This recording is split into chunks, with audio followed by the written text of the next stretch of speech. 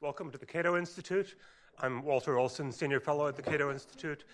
Welcome also to those who are watching on C-SPAN 2 and on cato.org/events, where you can watch online. How is my reception? Can you hear me? Okay. We are delighted today to bring together an all-star panel to talk about the fate of gay marriage in the Supreme Court in American society. A couple of our panelists are fresh from hearing the second day of Supreme Court oral arguments.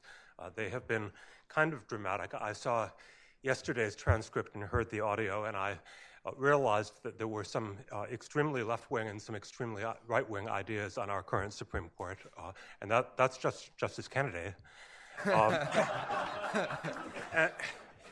And today was equally interesting, or so I hear, though I haven't seen the details yet.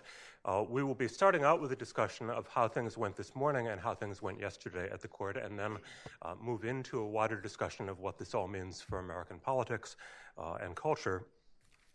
We are being joined today by three wonderfully qualified panelists.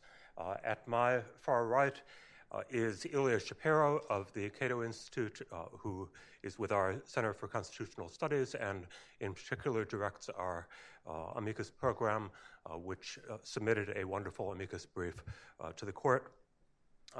Next to me on the other side is Ken Mehlman, best known probably for being the chairman of the Republican National Committee and running George W. Bush's re-election campaign, more recently known for being a very outspoken and eloquent advocate of same-sex marriage.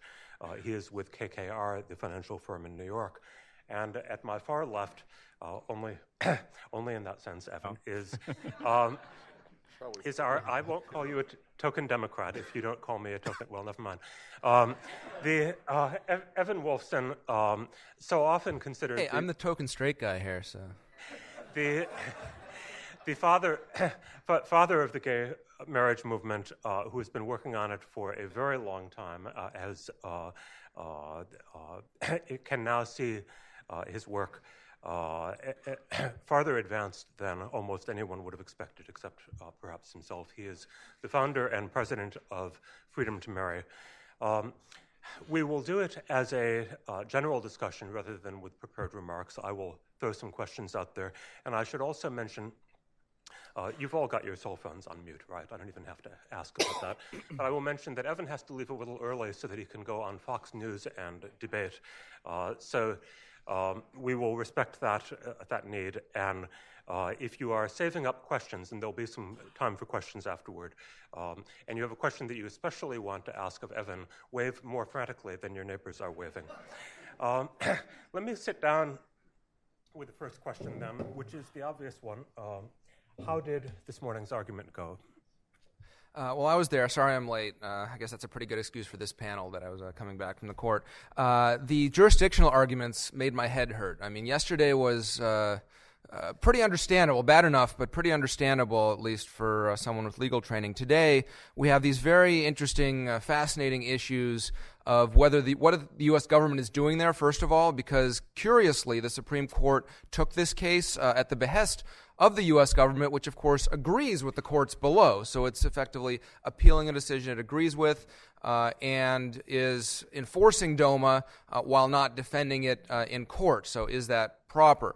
Paul Clement was there to argue representing the House of Representatives, the awkwardly named Bipartisan Legal Advisory Group, BLAG, which takes 3-2 votes, 3 Republicans, 2 Democrats on every action that BLAG takes in the courts.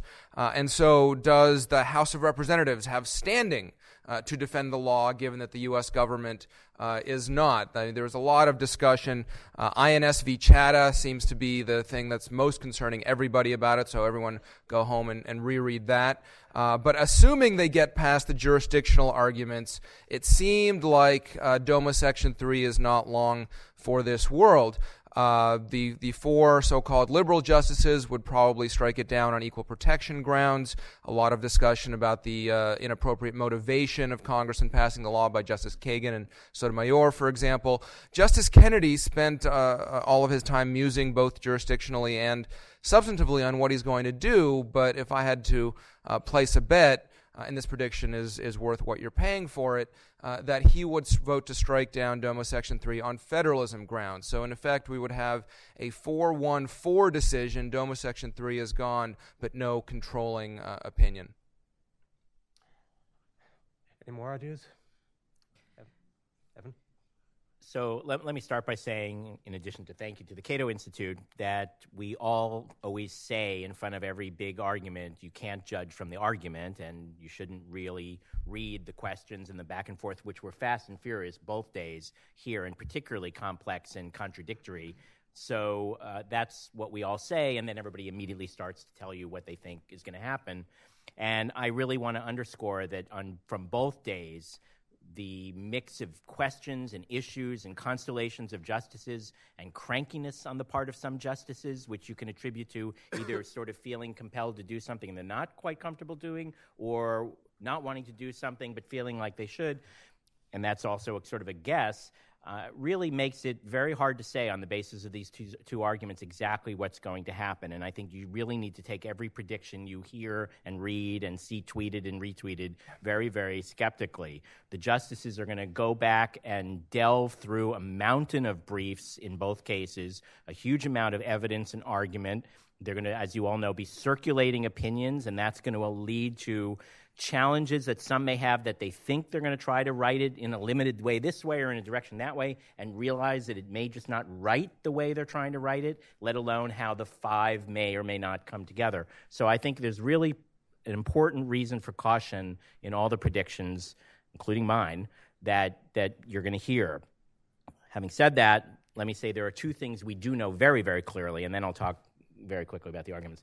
One thing we know is that while the justices are doing their homework and going through the process I just described, the best single way we can maximize winning the freedom to marry and even getting the justices encouraged to do the right thing as they deliberate now in the court is to do what we've been doing, which is to continue winning more states and to continue winning over more hearts and minds. There are as many as 4 states that are going to be considering, that have already begun considering freedom to marry legislation and could pass those bills into law before the court hands down its rulings, likely at the end of June. So the single biggest thing we can do to maximize the chances of winning are to pass those marriage bills and to continue growing the extraordinary who's who of America that have stepped up over the last many weeks and months supporting the freedom to marry, including in just extraordinary amicus briefs and front of the court briefs in front of the court, but also in the public discourse. All of that is what creates the climate and the momentum that encourages and emboldens and helps justices to find the right constitutional and legal roadmap. The other thing we know is that clearly the freedom to marry has the momentum and has the winning strategy. The strategy that has brought us to this moment of hope is the strategy that will bring us the freedom to marry nationwide, whether in June or in the round of work leading to going back before the court as soon as possible. One of the questions and exchanges that came up in the court yesterday was to point out that the Supreme Court got interracial marriage wrong before it got it right. And it was actually only a few years before the best named case ever, Loving versus Virginia, in which the court struck down race restrictions on marriage, that the court got it wrong. So whatever the court does in June, we have the freedom to marry winning strategy if we keep doing the work. That said, I'll just very, very quickly say, I think yesterday all the commentators would agree was complex, choppy, lively, engaged, hard to exactly peg and predict, and the gestalt of, I think, the immediate reaction today was very much what, well, I'll say was sort of what Ilya said. I'm going to disagree a little bit for whatever this prediction is worth. I actually think it was clear that the chances of the court striking down the Defense of Marriage Act are far greater than than not striking it down. And I actually think equal protection as well as federalism concerns is very much in play. And what was particularly striking yesterday and today, and I'll stop end with this, is that no one in court offered a reason to justify the denial of the freedom to marry or the Defense of Marriage Act. What the opponents were pushing was, don't go fast, don't do it now, take your time, let's have a pause button. Absent was any good argument for continuing this cruel and harsh discrimination against gay couples. Well, the big one thing that Clement kept talking about was uniformity. He never mentioned anything beyond that because, of course, the federal interest is going to be different than the state interest. Yesterday was all about child rearing and social, moral development, police powers of the states, etc. This is different. And so what is the federal government's interest? And so Clement kept pounding the uniformity, and there was obviously a lot of pushback on that. Yeah, but the reason I say it the way I say it is you're correct. He kept saying uniformity, was unable to tether it to any actual policy, let alone legal or constitutional specificity about gay people. Ken, did you have something? Otherwise, I'll jump in. I just would make 2 points, and I won't reiterate what you've heard, but I think Evan made 2 points that I think are really interesting from my perspective. First is I do think Evan's point about why we are where we are today, I think is worth noting. What is, in my judgment, so galvanized the public is our stories. The story of Edie Windsor is an unbelievably compelling and unfair story. The fact that someone who did what we all think is the right thing to do, which is found a partner, spent her life with the partner, and at the end of a long life of commitment and of love and of support, is faced with hundreds of thousands of dollars in taxes. And then you look at Chris and Sandy, and you look at the plaintiffs in the Afer case, in the Prop 8 case, in the Perry case. And again, you've got folks who are trying to do the right thing, and they're punished for it. And so I think those stories, those examples, these aren't concepts, these are real stories about real people, make a gigantic difference, and I think that made a huge difference. Second, I think, is look at the panoply of amici in these cases. It's not just that there was a large number. It's the cross-section of society. It's military leaders. It's religious leaders. It's business leaders. It's Republicans and conservatives. It's leaders of excellent think tanks, all making the case from their perspective and why it makes sense. Big change doesn't happen in a single direction. It doesn't happen from a linear perspective. It happens when suddenly, all across society, people speak out from their perspective and explain why. That's point 2 that I thought was really interesting. And then point 3, to Evan's point, what's interesting to me is often political debates come down to a debate between what I would describe as substance and process. And this is not to denigrate. Very important substantive questions are being raised by opponents of marriage equality, and they ought to be discussed, and they're important issues that we ought to take very seriously and we ought to respect and respond to and listen to. That having been said, if you listen not only to the lawyers in court, but the advocates speaking publicly on television and other places, what's interesting to me is, whereas maybe 5 or 8 or 9 years ago, a lot of what I would describe as substantive arguments were on one side, today they're overwhelmingly on behalf of marriage equality. Whether it's about fairness, whether it's about what's better for kids, whether it's about freedom.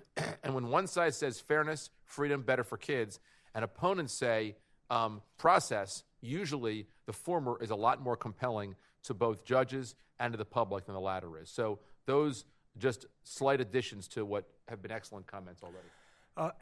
Evan, I'd like to challenge your interpretation of one of the things that was said yesterday. You mentioned the case that preceded Loving versus Virginia, and Justice Ruth Ginsburg kind of pulled this out of the blue. It's a case called McLaughlin versus Florida. Everyone was running to their web browsers because even I believe the lawyer making the argument at that point didn't recognize it.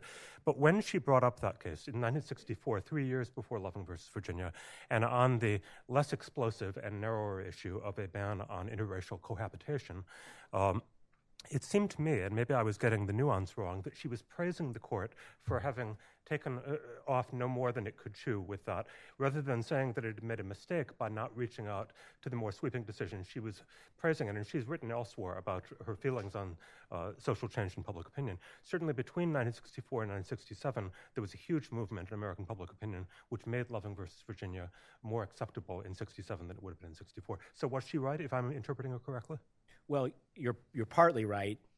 I'm sorry. The case that you're absolutely right about the case. The case that she was referencing was McLaughlin, and that dealt with, I would hardly call it that much less explosive question of interracial cohabitation, shacking up, rather than marriage. I think they were a little bit of a piece, but she was making the point that you're saying that the court in that case ruled on what was before it, which was cohabitation, rather than going further to address the not directly presented question of marriage. So you are correct about that. The case that I'm referring to is called Name versus Name, and it's around the same period, but it's all of the same. It's all in the same piece. But your point is correct. Now, in terms of your larger point, however, what the important point here is that the question of the freedom to marry is squarely presented in the Perry case. The question of whether the court rules with regard to the freedom to marry nationwide, or rules with regard to California, or rules with regard to broader ways of looking at the facts, that was very much kicked around in court yesterday, and we're going to see what the court chooses to do. So I can leave it there. And let me just say one other thing, which is that Justice Ginsburg has also pointed out that her comments some 30 years ago, I can't remember now, with regard to Roe v. Wade, have been a little bit taken out of context. Her point, again, was, as she characterizes it now, is that it's not that the court should not rule on what's in front of it, it's that the court should not necessarily feel compelled to go beyond what's in front of it to try to settle broader things in terms of how cases are or aren't presented. Two other points that I think are relevant to the point you made. One, when Loving was affirmed by the court, or when the Loving decision occurred, 64% of the American people were against biracial marriage. 64%. When the decision was made, when Roe versus Wade was made, 52% believe there ought to be some restriction when it comes to abortion. That number has basically not changed. Whereas if you look at the data when it comes to support for marriage equality today, it's in a very different place. Not only do you have a majority in support of it, but in fact, in those states where marriage was enacted by courts, Massachusetts, for example, Connecticut, it's stopped being a political issue. In the last election for governor of Massachusetts, the Republican and the Democratic nominee both supported the right to marry, the freedom to marry, and affirmatively supported it, bragged about supporting it. So the evidence is that, in fact, some issues the court getting into does kind of preclude further democratic discussion and make it harder to develop a consensus. On this issue, that has not been the case. We've had essentially 20 years of decisions and 10 years of very active decisions, and in those 10 years, regardless of whether the state is a state where it was legislatively enacted or judicially enacted, support has continued to increase. Well, and if I could I agree with Ken's point, and to take it one step further, when the Supreme Court struck down race restrictions in Loving, I don't really think it's that accurate to think that between 1964 and 1967 there was a tremendous change. In fact, as Ken said, some polls showed 64%. The polls actually usually cite showed 70% of the public opposed interracial marriage. The Supreme Court, I believe only 9 or 16 states prohibited it, something like that. I'll come to the states in a second, but talking about public opinion, the Supreme Court struck down race restrictions in the face of 64 to 70% opposition by the public. I don't think there are that many people here today who think that the court should have taken a vote and upheld bans on interracial marriage. The whole reason we have a constitution in courts is that some things are not polled and some things are not put up to a vote, and there are safeguards, and in particular, the freedom to marry, like many other precious and important freedoms, is a freedom that belongs to the individuals in love as Americans pursuing happiness and exercising liberty. That's why we have courts. Courts should not be making all policy decisions, but there are certain decisions that are reserved to the individuals and protected by the courts and the constitutions. And as far as the state question, you're absolutely right. One way in which you look at how do you set the stage for the Supreme Court to do the right thing It's an interplay between two critical masses. One is a critical mass of public support and momentum and so on, though we don't want the court just taking the pulse, because then we wouldn't have rights, we'd have votes. And it's also the critical mass of states, what's happening in the states. And if you look at where we were in Loving, we're way ahead now on the question of the freedom to marry here in terms of public opinion than where we were at Loving. And we're not as far ahead as where we were at the time of Loving, as you point out, with regard to states. And freedom to marry strategy all along, the strategy that has brought us here and that will win, is to continue that interplay of those two critical masses and also have the right justices. I think you've brought out very well the tension between public opinion and the court. That is, it almost certainly has to matter, and yet we also have to keep it from mattering as a matter of principle. The states,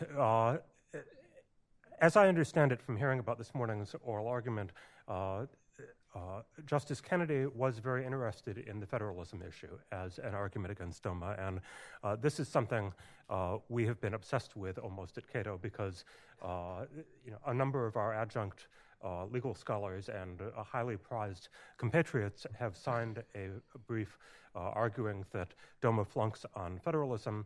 I believe that Ilya and others who are directly with the legal project take a very different view, and I'll ask you about that in a minute. But just to make clear what the stakes are on this, if the brief were followed and it were decided that the federal government had to butt out of domestic relations law in general, and that one consequence of that was that it had to take it as it found it as far as giving benefits, a number of other interesting things would happen, many of which conservatives and libertarians might like, because there would be a new powerful constitutional argument for kicking the federal government out of various other areas that perhaps it shouldn't have gotten into.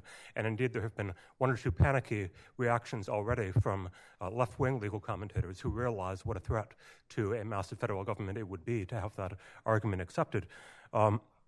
There also might be a consequence, at least as I would predict, in saying that a future federal government could not restrict the right of states to keep gay marriage illegal, and might perhaps look with a jaundiced eye on the Respect for Marriage Act or enactments of that sort. Am I right in guessing that?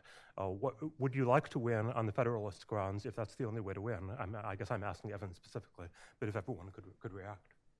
Well, I mean, let's be clear. The federalism concerns that are there, I think in this case, are also very deeply intertwined with the equal protection dynamics. So you can't always just treat each strand of the Constitution as separate, particularly when a law is this kind of invidious targeting law that is then inflicted by the federal government, in this case, by the Act of Congress in 1996. So I don't, since you've already introduced me as to your far left, I'm not going to sign on to some broad mandate to sweep away federal power in the name of federalism. But I think in this particular case, it's clear, and I think this was clear from some of the questions, but where they're going to go with this, I think, is not clear, and I'm not ready to predict, unlike perhaps Ilya, that Justice Kennedy has settled on federalism versus equal protection. So I don't think it works that way, and I don't think we know that answer yet.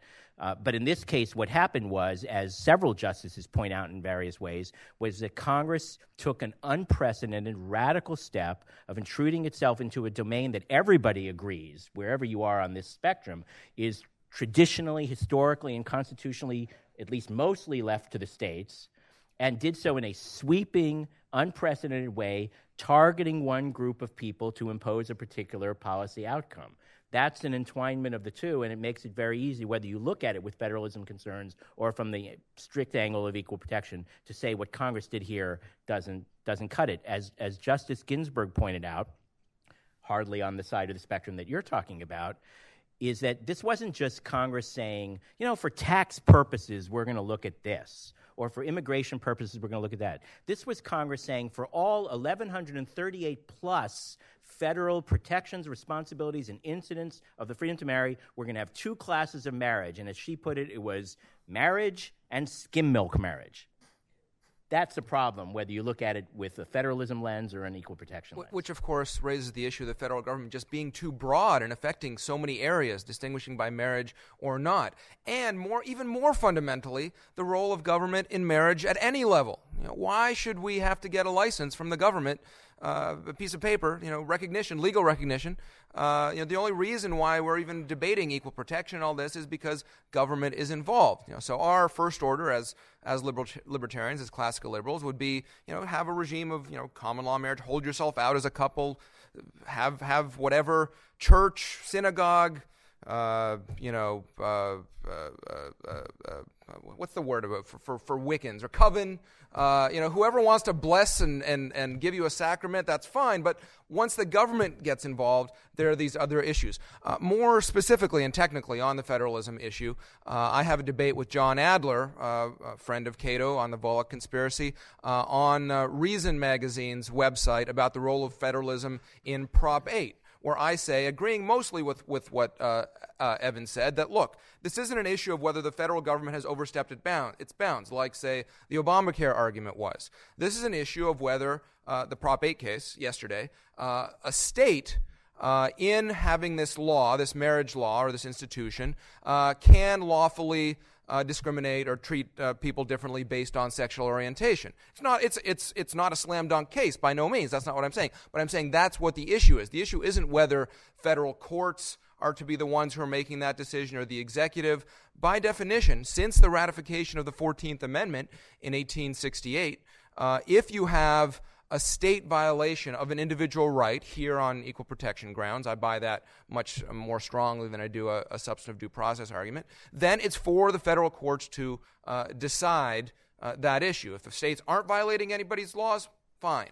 If they are, as I've argued in my brief, as Cato has, then it has to make that ruling. On the DOMA case, that debate has also played out on the Volokh conspiracy. Nicholas Quinn Rosencrantz, who's an adjunct senior fellow here, has debated John Adler and Randy Barnett and others simply by saying, and this came out a little bit at argument today, that, of course, the federal government has the power to define the terms it uses in its statutes. Justice Alito said, well, what if they didn't use the word marriage? What if they used, domestic couples that are certified or something like that? Well, again, it gets down to the basic issue. It's not about the word marriage that has some sort of magic about it. It's the act of discrimination, of treating different people differently under the law. So that whole federalism inquiry, I think, ultimately has to collapse to equal protection. Now, Justice Kennedy might not agree, and I'm not 100% certain that he's going to vote on federalism grounds, but both Kennedy and Roberts seem to be very attracted to this federalism argument. And I think they might split in how they decide it, and I ultimately don't buy the federalism argument, but I'm not sure. I like the equal protection argument, but for whether on legal or prudential grounds that the court, or at least Kennedy, doesn't want to undermine all state marriage laws by ruling on equal protection grounds in DOMA, we could have this sort of way station on the way to an eventual political resolution in most of the states and the nation as a whole. We always wonder whether amicus briefs are having an effect, and one of them that seems to have at least caught Justice Kennedy's eye is the conservative filing by Professors Leon Cass and Harvey Mansfield, saying that the lower court relied on social science, that the social science is, as Justice Alito put it, newer than cell phones and the internet, and is done by scholars with some of the usual failings of academic social scientists. They have points that they want to make. Their research is sometimes not very rigorous. And Justice Kennedy was swayed, it seemed, by this. If you had been there as Ted Olson or as another of the justices, what would you have said? Well, to me, that was my biggest disappointment of the argument yesterday. I think it was the biggest missed opportunity in the argument, because in this case, there is an extraordinary and one-sided record, in part based on the important trial that occurred, in which both sides had any opportunity they wanted to bring in any witnesses, cross-examine, call evidence. And at the end of that trial, and with the findings that resulted from that trial, it was clear that the social science data, the evidence, the witness testimony in favor of how gay parents are fit and loving and doing well, and their kids are doing well, and there is absolutely nothing to contradict that from any reputable source whatsoever. That was crystal clear through this trial, and it was amplified again by an extraordinary array of friend of the court briefs in which every leading public health and child welfare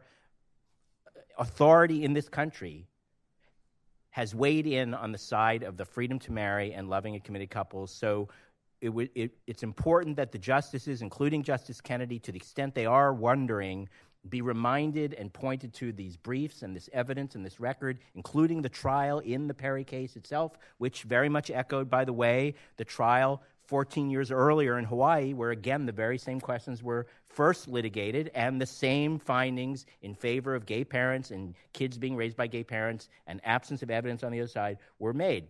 So the good news here is that, contrary to the drama we all feel about it, argument is not the most important influence on how justices rule. The justices are going to go back. They're going to look at the record. They're going to look at the number of those avatars on Facebook that have turned to the equality side. That'll do it. Yeah. They're going to look at the friend of the court briefs. Their clerks are going to digest this extraordinary reporting, and they're going to see that actually these are not uncharted waters. This is not an open question. It is not something that people need to worry about. Gay parents are doing great. Our kids are doing great, and it's absolutely clear that even if you didn't think that was true, the best way to protect kids is to provide their families the support and structure and stability and dignity that comes with marriage, rather than to punish kids for having the wrong kind of parents by withholding the important protection of marriage. Any other reactions? Or let me ask another question about if you were there. Justice Roberts was... It seemed swayed by one of the other arguments that has been offered, which is that some of these doctrines were intended to protect politically powerless minorities who had no way of mustering majority support through the process. And he said, if there are such minorities, they're not in front of us today, because look at all of these senators who are changing their position. Look at the stampede virtually to endorse gay marriage. This is not a politically powerless minority. Is this legally relevant? How would any of you have responded? Well, this raises some problems and sticky wickets in our jurisprudence more broadly. Ever since we started bifurcating our rights with Caroline Product's infamous footnote 4, where some rights are more equal than others, the way that courts have, in the Supreme Court, in the lead, of course, have distinguished which rights apply and which groups are protected is by applying different levels of scrutiny and applying different criteria to different so-called suspect classes. I don't know the answer to the question of whether gays or people who support gay rights are a politically powerful or not politically powerful group for legal purposes. I think for, in the lay sense of the word, I think they are. How it's interpreted legally, I mean, these tests change, and they all this scrutiny rubric often just depends on what the end objective of the justice who implies them mean. And so, if this is part of raises the debate about whether we apply rational basis or heightened scrutiny. Ultimately, a lot of this is semantic games, I think, and so. We probably won't go into much of that. I don't think, I certainly hope that the court doesn't go into that in its ultimate ruling. Well, and I would put it a little differently. I don't think what the court is doing properly in those analyses is talking about which groups are protected or who has more rights. I think what the court properly is doing is saying there are certain classifications that the government draws that are more suspicious than others. Some are very suspicious. When the government uses race as a criterion, that's suspect and requires a presumption of unconstitutionality and a deeper examination.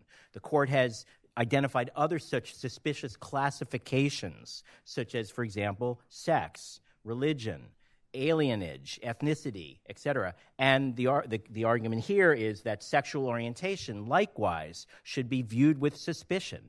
And there are factors that the court has identified as factors courts should look to in determining whether there is a suspiciousness to a government classification. And those factors include things like a history of discrimination, and in this case, the degree of political powerlessness. Now, nobody thinks that that's an absolute. Obviously, we have an African-American president. We have many African-Americans in Congress. We have Latinos, a rising and emerging political force, et cetera, et cetera. But does that mean that race is not a suspicious classification when the government uses for a criterion? Most of us would say, of course, race is suspicious. Women are more than half the public. So they're more than half the voters if they so choose. Does that mean, however, that classifications based on sex are not suspicious? We would say no. And likewise, as the head of Freedom to Marry, I want to see us have more power. I want to see us dismantling that uncontroverted history of discrimination. And the fact that gay people have been targeted by ballot measures more than any other group in American history and endure to this day explicit anti-gay discrimination in 30-plus states and the absence of protection at the federal level. So, yes, we're growing in terms of our ability to enter the political process and engage and persuade, but does that mean gay people are not still disadvantaged in the political system and political process, as the existence of the so-called Defense of Marriage Act and the denial of the precious freedom to marry indicate? Of course it doesn't. And that's why there should be a presumption of unconstitutionality that the court ought to apply. We can get back to the legal issues in the question period, but I promised that half the program would be on politics and culture and so forth. So let me switch to that. I think we have all followed the public opinion polls in this area, some of us more closely than others, and one of them that fascinated me the other day purported to show, and maybe I wasn't reading it right, that although there has been a tremendous public movement on this, if you step back and average together the polls, you find that it's actually a stepwise movement of about 1.5 percentage points a year, which seems to go on whether the issue is in the news or not, before the Supreme Court or not, whether Ellen DeGeneres is on the front cover of Time or not. Is this correct? If it is correct, what are we all doing, talking on about this issue when the public seems to be changing at the same pace, whether the issue is on the front page or not? Or is it not true? Does it, in fact, come in gulps and leaps? Yeah, I mean, I think that if you look at least the data I've looked at, there was a very interesting analysis that Jan van Lohausen, who is a Republican pollster, he was President Bush's pollster, does polling for Senator McConnell and others, he did, and he looked at all the public polls from basically 1993 forward, which is when they really began measuring public attitudes on marriage. And what he found is from 1993 till 2009, there was about a 1% increase a year, a lot of which could be attributed to demographic change. And from 2010, 11, and 12, there was a 5% increase a year, which he believes, and I think he's right, is attributed to all the stuff people are doing. But not, the truth is, in my judgment, what's happening here in Washington is very important, and around the country is very important. But the most important thing is, I might call it the Will Portman effect. And that is the power of people to recognize that there's not only not a concept. So these cases highlight it's not a concept, right? They say it's real. Edie Windsor is being really punished. This is not about her somehow getting the, quote, approval of society. This is whether she has to pay hundreds of thousands of dollars and potentially lose her home or not. What Chris and Sandy face and Paul and Jeff face in the Afer case isn't a concept. This is whether they can make medical decisions for their children.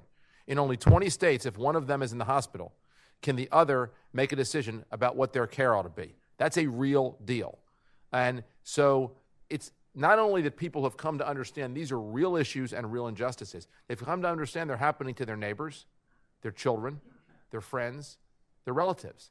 And so what this conversation has done, I think, is a whole lot of more folks have come out and they've explained, and so no longer you're thinking about this in terms of, it used to be a concept about those people. Now it's a real thing about my people.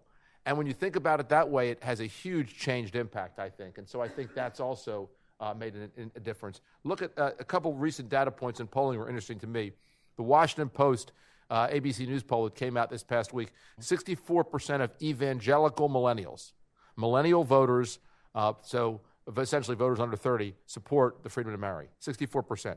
81% of voters overall under 30 support the freedom to marry. 52% of Republicans between the ages of 18 and 49, if you include independent-leaning Republicans, support the freedom to marry.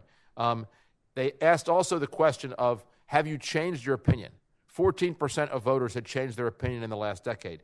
12% had changed to be in favor of marriage, 2% to be against marriage. So for every one voter that has changed to be against the right to marry, 9 voters have changed to be in favor of the right to marry. Those are big changes that I think this conversation is helping to inform. Yeah, and can I just say? Oh, sorry. Go ahead. Yeah.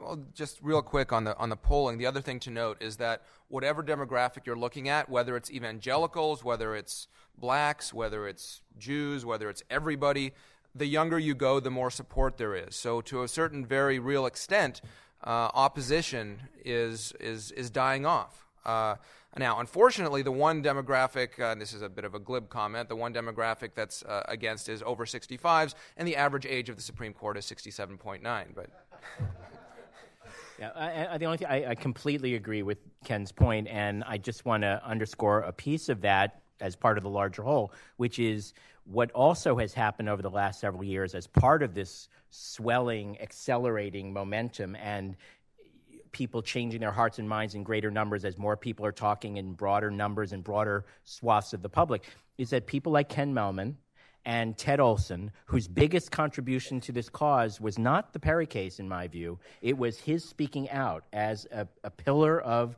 the conservative establishment and giving permission to others with that respect him to think anew and to open their hearts and minds. And we've seen more and more of that thanks to Ken, thanks to Ted, thanks to others across the spectrum and on that right side of the spectrum as well as in the broader general public. And that has been part of this dynamic we've seen accelerating over the last few years. Let me ask Ken, for all of the different demographic groups that have crossed over from being negative to being positive, one that is very definitely, I mean, tell me if you disagree, but one that is still very definitely negative is Republican primary voters. So when a Republican elected official or would-be elected official talks to you about this, how do you suggest they get from point A to point B as far as surviving a Republican primary? A couple thoughts. First of all, I don't necessarily agree with that. I think that it depends on the primary. It depends on the jurisdiction we're talking about, so both the congressional district, the state. I mean, to me, I think the questions are a couple-fold. One is, where do the voters that you're speaking to stand on the issue? The second thing you look to is, how much do they care about it? So where is the energy? Where is the ardor with respect to the issue? And what's changed also in the last several years is the energy and the ardor is on behalf of advocating for, not advocating against. So you can be against something and not care that much, and that issue then is an issue that a candidate or an office holder needs to think about, but it's less important than if the voters care a lot. Voters care a lot about this being for it more than being against it. That's point number two. And point number three is, how do the voters feel after you've made conservative arguments on behalf of these issues? So one of the things I've tried to do in the last couple of years is do a whole lot of polling on this question. So 79% of Republicans believe that a same-gender couple ought to be able to visit their spouse in the hospital. 57% believe that if one dies, the other shouldn't lose their property. 51% believe federal health benefits ought to be available. More than 7 in 10 Republicans believe in the Employment Non-Discrimination Act. The fact is, the, quote, Republican voter is not where the Republican voter is perceived to be if you, in fact, look at the data. In the last year and a half, we have a group, it's not a group, it's just an effort called Project Rightside. If you go to our website, projectrightside.com, you can see some of the data. We've polled 16,000 Americans, 8,000 of which are center or center-right leaning. And we found again and again and again strong support for not only these rights associated with marriage, but also when you express it in conservative arguments and associate it, as Evan noted, with conservative leaders, the support is even higher. So when you explain to people what Dick Cheney said, which is freedom means freedom for everyone, the level of Republican support is overwhelming.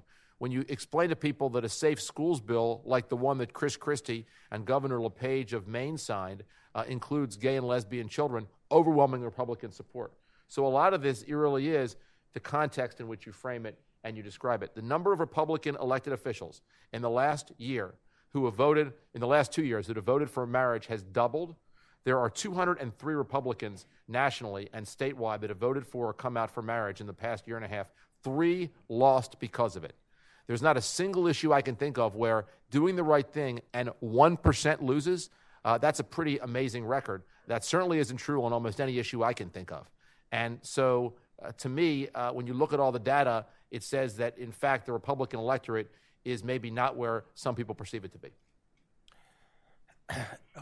I'd like to move to questions from the audience, if that's okay. We're going to be taking questions from the audience now. A few ground rules, remembering especially that we have an audience watching remotely.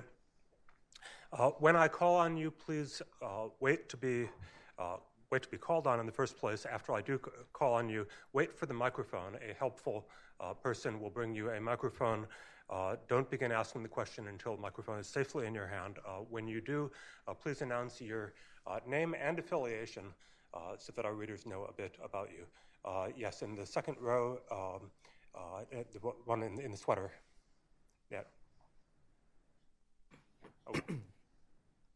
Hi, my name is Eric Lowe. I'm with the Fair Observer. My question is that, like everybody talk about like gay marriage and everything, but I think that another thing that haven't been, you talked a little bit about is the equal protection, about like discrimination against gay people. Basically, in certain states, people can still fire people if they are gay, or they just don't like the kind of lifestyle or something. People, in terms of equal protection, I think that's a very serious thing to do, even if you talk about like marriage.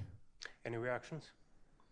Well, I don't like discrimination laws in general. I think private organizations should be able to hire and fire for whatever reason or no reason that they want. So I'm not sure that the solution is to expand the number of lawsuits that are going to be filed on all these various bases, again, from what private organizations do. But these issues here that we've debated yesterday and today are about what government does when it acts, and it has to treat all citizens equally as they come.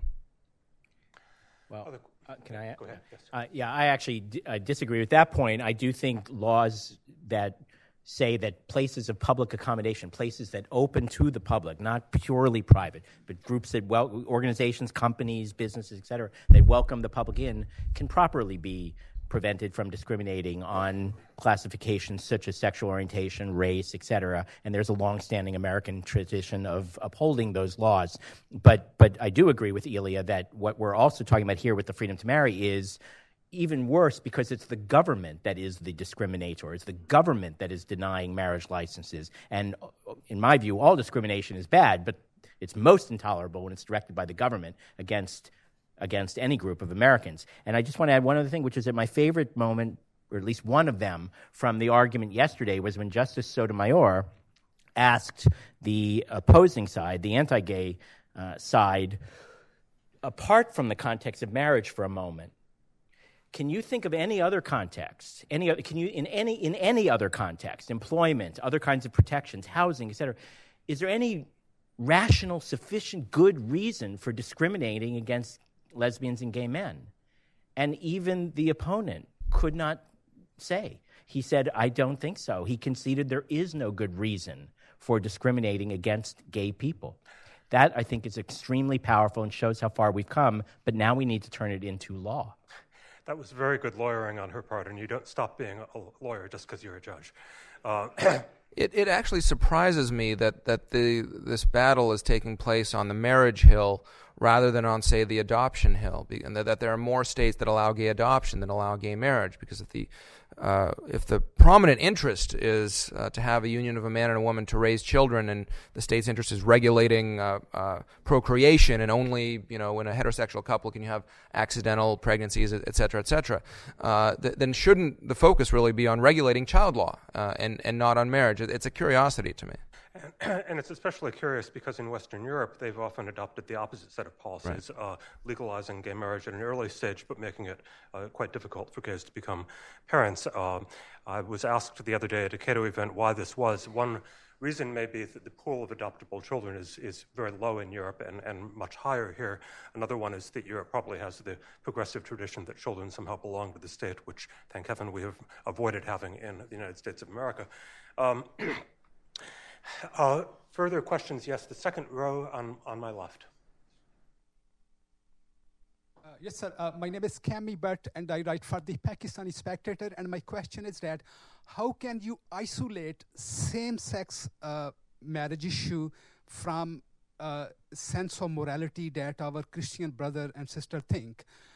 When I talked with them, they said, oh, if you allow this, what is going to stop you to marry with your brother or with your sister? And the second thing is, how can you address their fear I'm a Muslim, and during September 11, I used to go to NCC, National Community Church, where John Ashcraft used to go. And after September 11, they made me think that every Muslim in this country has bomb in its pocket. So they consider there are 1 million Muslims in this country, and these Christian brothers and sisters think everybody is kind of terrorist. And similarly, they think that gays are very, very powerful, they are very organized, they are very rich, and they are going to take over this country, and then they are going to have their own sense of morality push on this country, and country would go down the hill. Any response? Let me just, on the last point, look, I'm not asking any kind of a self-righteousness thing. I'm part of Kinky community. We have a place called Crucible. It's on New York Avenue and North Capitol Street. We need time to answer all the questions. So you've asked a question. Let me. So I'll just, on the second one, I think that what is at issue before the court is civil marriage. And in fact, we, in our brief, the brief that 135 Republican and conservative officials signed, we made very clear that we believe it is correct policy, that the Establishment Clause does protect a church, a synagogue, a mosque, a organization from having to perform a ceremony they don't want to perform.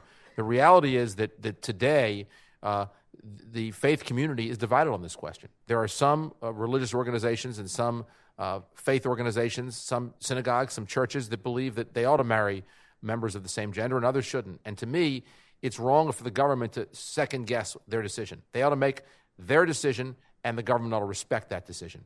The issue here is civil marriage, and that, to me, it's interesting. I've noticed in a number of polls a higher percentage of people who think that there is a constitutional right to marry than support marriage. Now, why is that? That seems counterintuitive to us as Washington people.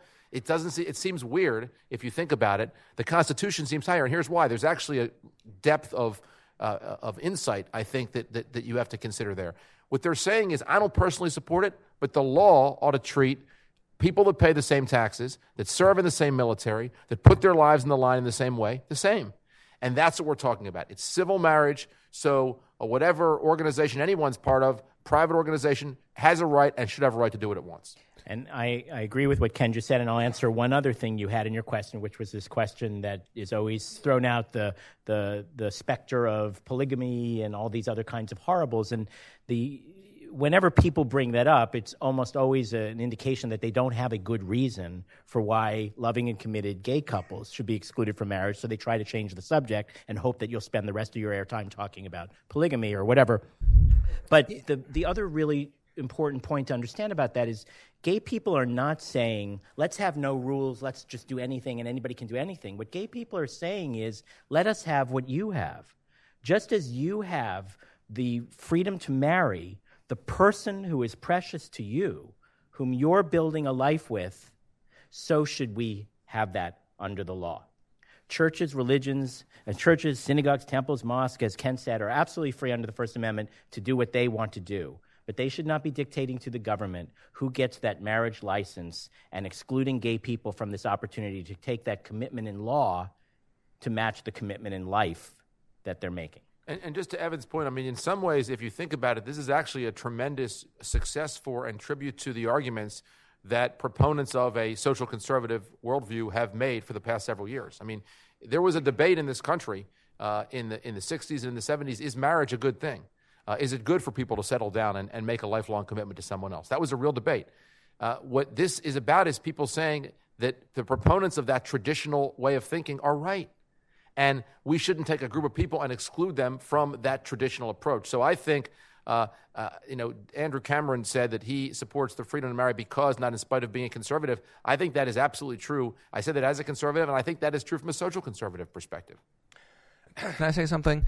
I think this again illustrates the danger and the problem with the government in intruding its tentacles into more and more spheres of life.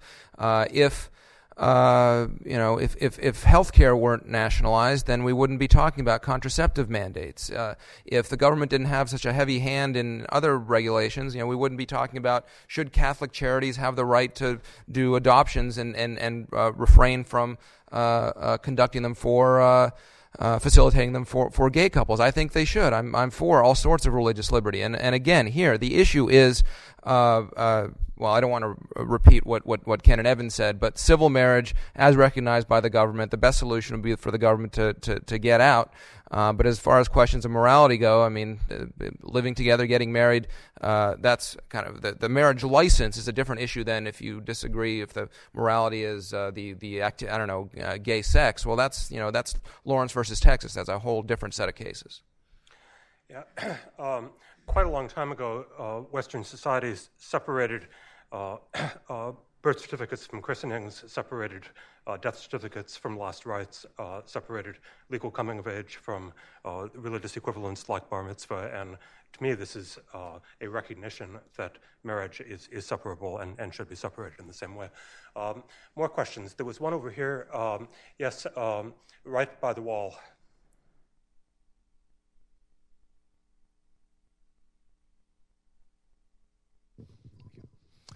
Hi there, my name's John Murdoch. I'm an attorney, and I volunteered on the 2004 Bush campaign. And partly I did that because of my opposition to judicial activism. And I must say I'm baffled by your definition of judicial activism now, or maybe I don't understand it, but this seems to be the epitome of that, where we're, at least in the Prop 8 case, where you were overturning a democratic election based on the evolving standards of vague terms such as equal protection. If you could address that, please. It's a good question. It's one we thought a lot about in our brief, and a lot of us have thought a lot about over the years. And what I would say to you is I also don't like when courts step in and substitute their views and their will for that of the people, either directly through a referendum or alternatively through a legislature. I do, though, think that as someone who believes not simply in judicial restraint, but in limited government broadly, it is the province of courts, and it is appropriate for courts to step in when a fundamental right is violated for an inappropriate reason. So a lot of people were very upset, for example, when the court threw out the city of Chicago and the city of Washington's ban on people having and possessing a firearm. I thought it was the right decision. I was also pleased, which was not popular in many circles, when the court threw out a number of elements of the campaign reform laws. And I think that what was right about those was they were saying, even though they had been democratically enacted, they violated a fundamental right. Marriage has been held to be a fundamental right 14 times since the 1880s. If you're a prisoner, according to the Supreme Court, as of 1987, your right to speech can be taken away, your right to vote can be taken away, but your right to select a spouse can't be taken away unless there's an incredibly good reason. And what a number of us concluded was that Proposition 8 doesn't meet that good reason. And therefore, while it is an extraordinary measure, it is appropriate for the court to step in. That's exactly right. And I actually was an intern on the 04 campaign's policy staff. There's a bit of a reunion for us here, I guess. Judicial activism typically means that the speaker disagrees with the opinion that he's talking about. It's an empty vessel filled with whatever the speaker wants to talk about. I don't think courts should be activists and they shouldn't be pacifists. You know, I disagree with Chief Justice Roberts turning the individual mandate into a tax and upholding it rather than doing his job and striking down a law that he thought would have been constitutional. That's a bit of judicial pacifism. Or the Kelo case, right? Not enforcing property rights. So the debate shouldn't be about whether courts are restrained, upholding, striking down, overturning the popular will of the people. It's whether they're interpreting the Constitution correctly. And people in good faith can disagree about that, and that's what the argument is about. So either California is violating individual rights in having Prop 8 or it's not. But it's not, is it the proper role of the courts to say so? As I said, Evan is going to have to leave in a moment. I think I have to go. Okay. Yeah, I am very sorry to have to leave early, but thank you very much. Thanking Evan for his thank you. contributions. We will continue.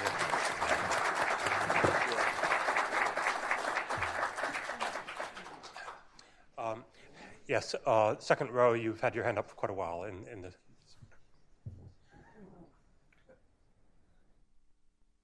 Hi, my name is Craig Olson. I have a question for Mr. Shapiro. I'm a little bit baffled by your. You seem to be against the government issuing marriage licenses.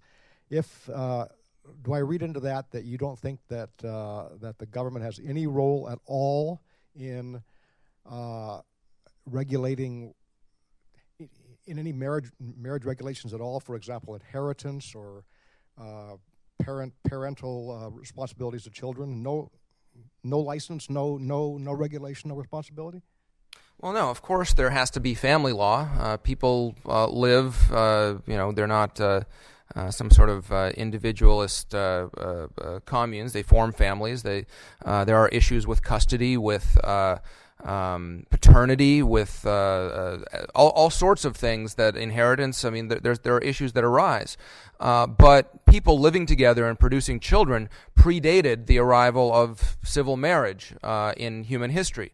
And there are ways that the common law or even codified law in terms of inheritance, bankruptcy, whatever else, that can take that ought to exist, and contract law, of course, because how most of these things really ought to be handled is you sign a contract with your whoever you want to marry, spelling out what the rights are. For 98% of the people, that would be a simple boilerplate contract. For others, they could say, no, not this, and we're adding this, or something like that, and that's fine. There's certainly room for the operation of law, but that's different than saying that the sovereign has an interest in regulating who you can marry or who can marry.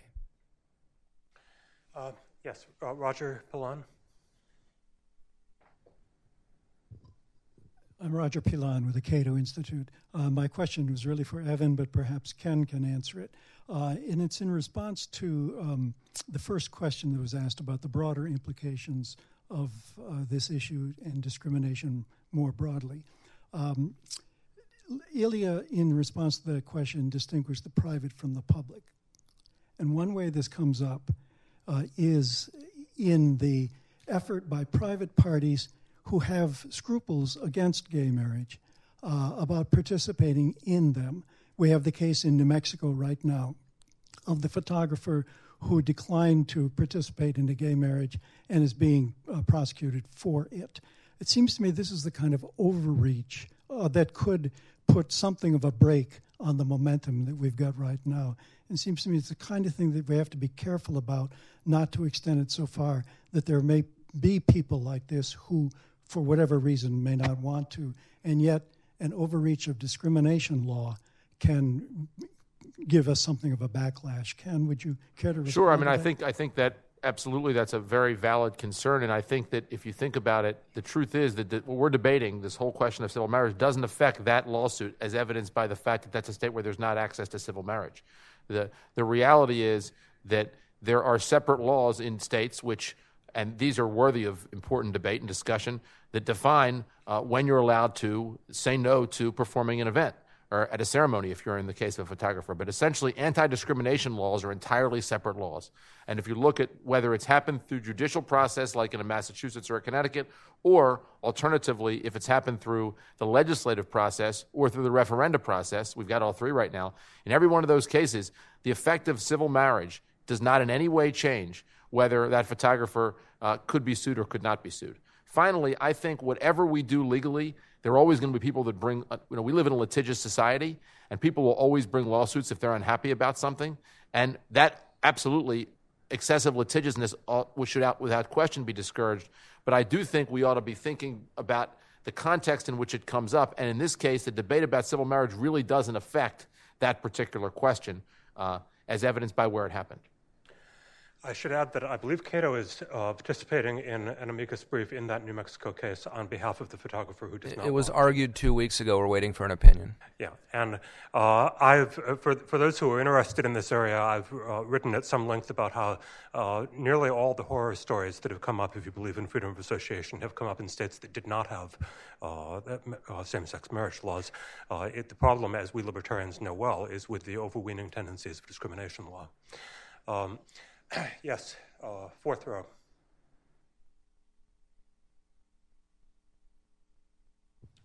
Two brief questions. The first is, in certain states where you have common law marriage, does the state have the right to declare two people, whether straight or gay, married who have never chosen to be married? And my second question is, with the rise of states that have civil unions, is there a constitutional right by a state to create a condition that is not marriage for any reason, or is this simply by creating civil unions in itself discriminatory? Some states do have recognized common law marriage. That is, if you live together long enough, and certain other criteria, have you produced children, do you hold yourself out as if you were a married couple, these sorts of things, then you can be treated as common law married. I don't think I'd want that to happen if there's no consent to wanting to be treated as married. But again, this is another complication from having a civil marriage regime and then having some approximation, pre-political, which is what common law marriage is, institution in the midst as well. And I think a lot of these issues can really be taken care of by common law. This came up today. I think Chief Justice Roberts asked, well, does the federal law, how do you treat states that have common law marriage, but some of them might allow common law gay marriage, others don't? It really complicates the sorts of jurisdictional and federalism issues that abound. As far as the civil union is concerned, that's an issue in the Prop 8 case that there could be. I doubt the court will rule this way, given how hostile all the justices seem to be to Solicitor General Verrilli's kind of half-loaf solution. That is, part of why Prop 8 has to go down is because, well, California has civil unions that don't differ in any way other than the name from marriages. There are, I think, 8 or 9 states that are in that boat. Well, if you have a rule saying that if all civil union, if you grant all the rights except the name, well, then that's purely animus. There's no rational basis. Then that disincentivizes other states from giving some rights, but who don't want to go the whole hog and give marriage. So I think again, it should be contract based and common law based. And I don't think that this civil union means that you have to have marriage. Is ultimately a tenable position for constitutional law. I think the question also brings in something that is not enough appreciated about the history of marriage law, which is that far from being some timeless thing handed down to us by our ancestors, it has been in continual flux. Common law marriage definitions have changed. Palimony is a quasi-marital law concept that has turned up only in our own lifetime, and in general, it's never been static. There is nothing to conserve or go back to in that sense. There was a question in the front here, yes. Hi, Janice Walt, Grenadier. Getting married is always exciting and fun. And we all... Is it good? I'm doing it in June. Oh, yeah. But then... And I understand the benefits you're looking for with the insurance and the health care and being able to visit another partner in the hospital and that type of stuff. But then when it doesn't work out, maybe the next day you wake up, are you guys going to have to go through the same horror divorce situation that we are? Are the laws going to work just as equally with that situation?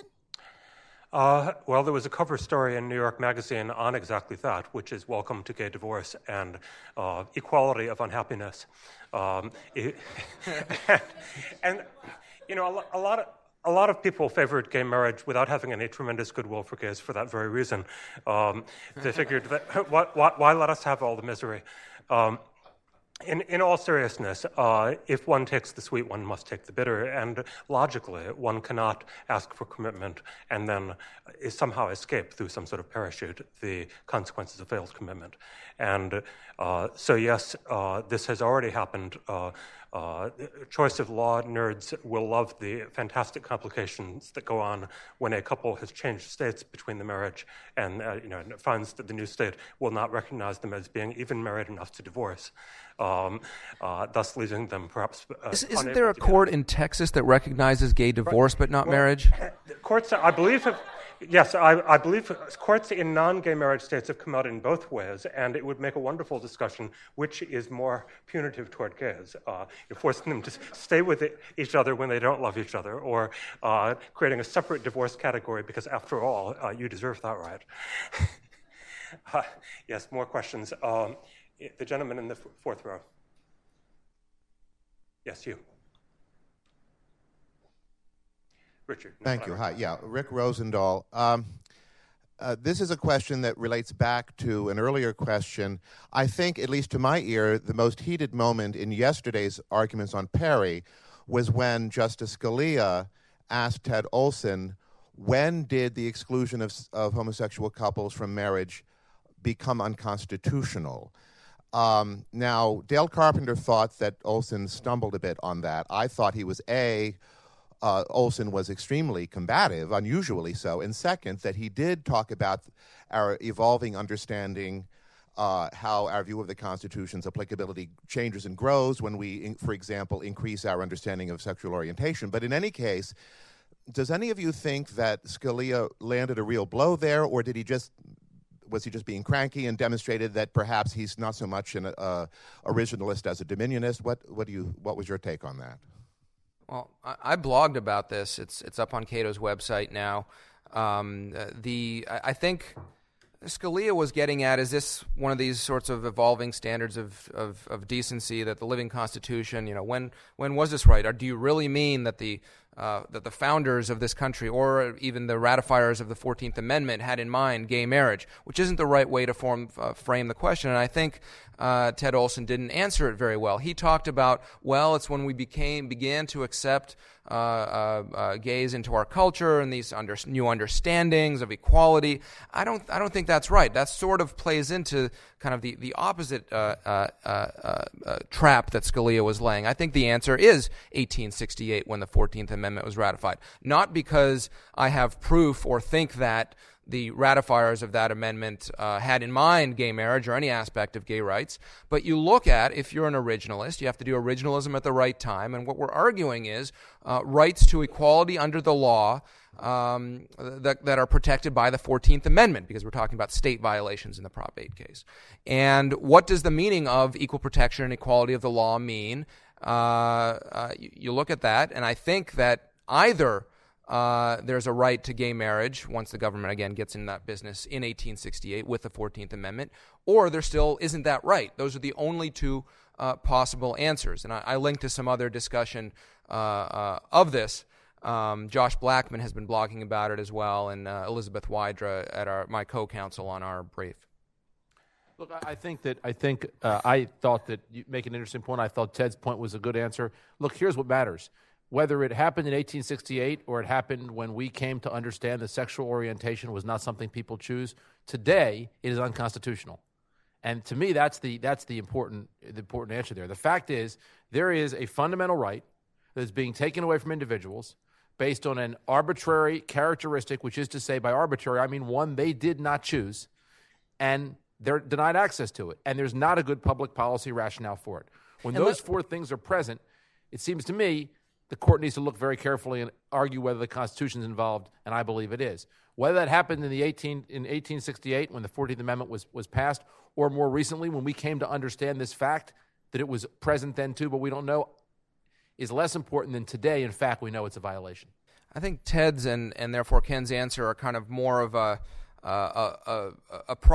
correct layman's response. From a legal term, I just want to hammer this point home by using another analogy. For example, segregation, right? Brown versus Board of Education in 1954 said the separate but equal is unconstitutional. Does that mean that 1954 is when segregation became unconstitutional, or was Plessy v. Ferguson in 1896 incorrectly decided and equal protection of the laws extended in that way against the separation of the races in 1868. That's the type of analogy that I'm trying to draw. Every time a court, Lawrence v. Texas as well, right, overruled Bowers v. Hardwick, it didn't just mean that all those years of anti-sodomy laws were constitutional. All of a sudden there was a switch and they became not. I think when a court interprets a particular provision of the Constitution, that effect, maybe it's a metaphysical, how many angels dance on the head of a pinpoint to a certain extent, but I think that is, they're right or wrong, they're interpreting what that provision actually meant when it was ratified. We have run out of time, so that's going to have to be the last question. Please join me in thanking our wonderful panel of Evan Wolfson, Ken Mehlman, and Elaine Shapiro. Thank you.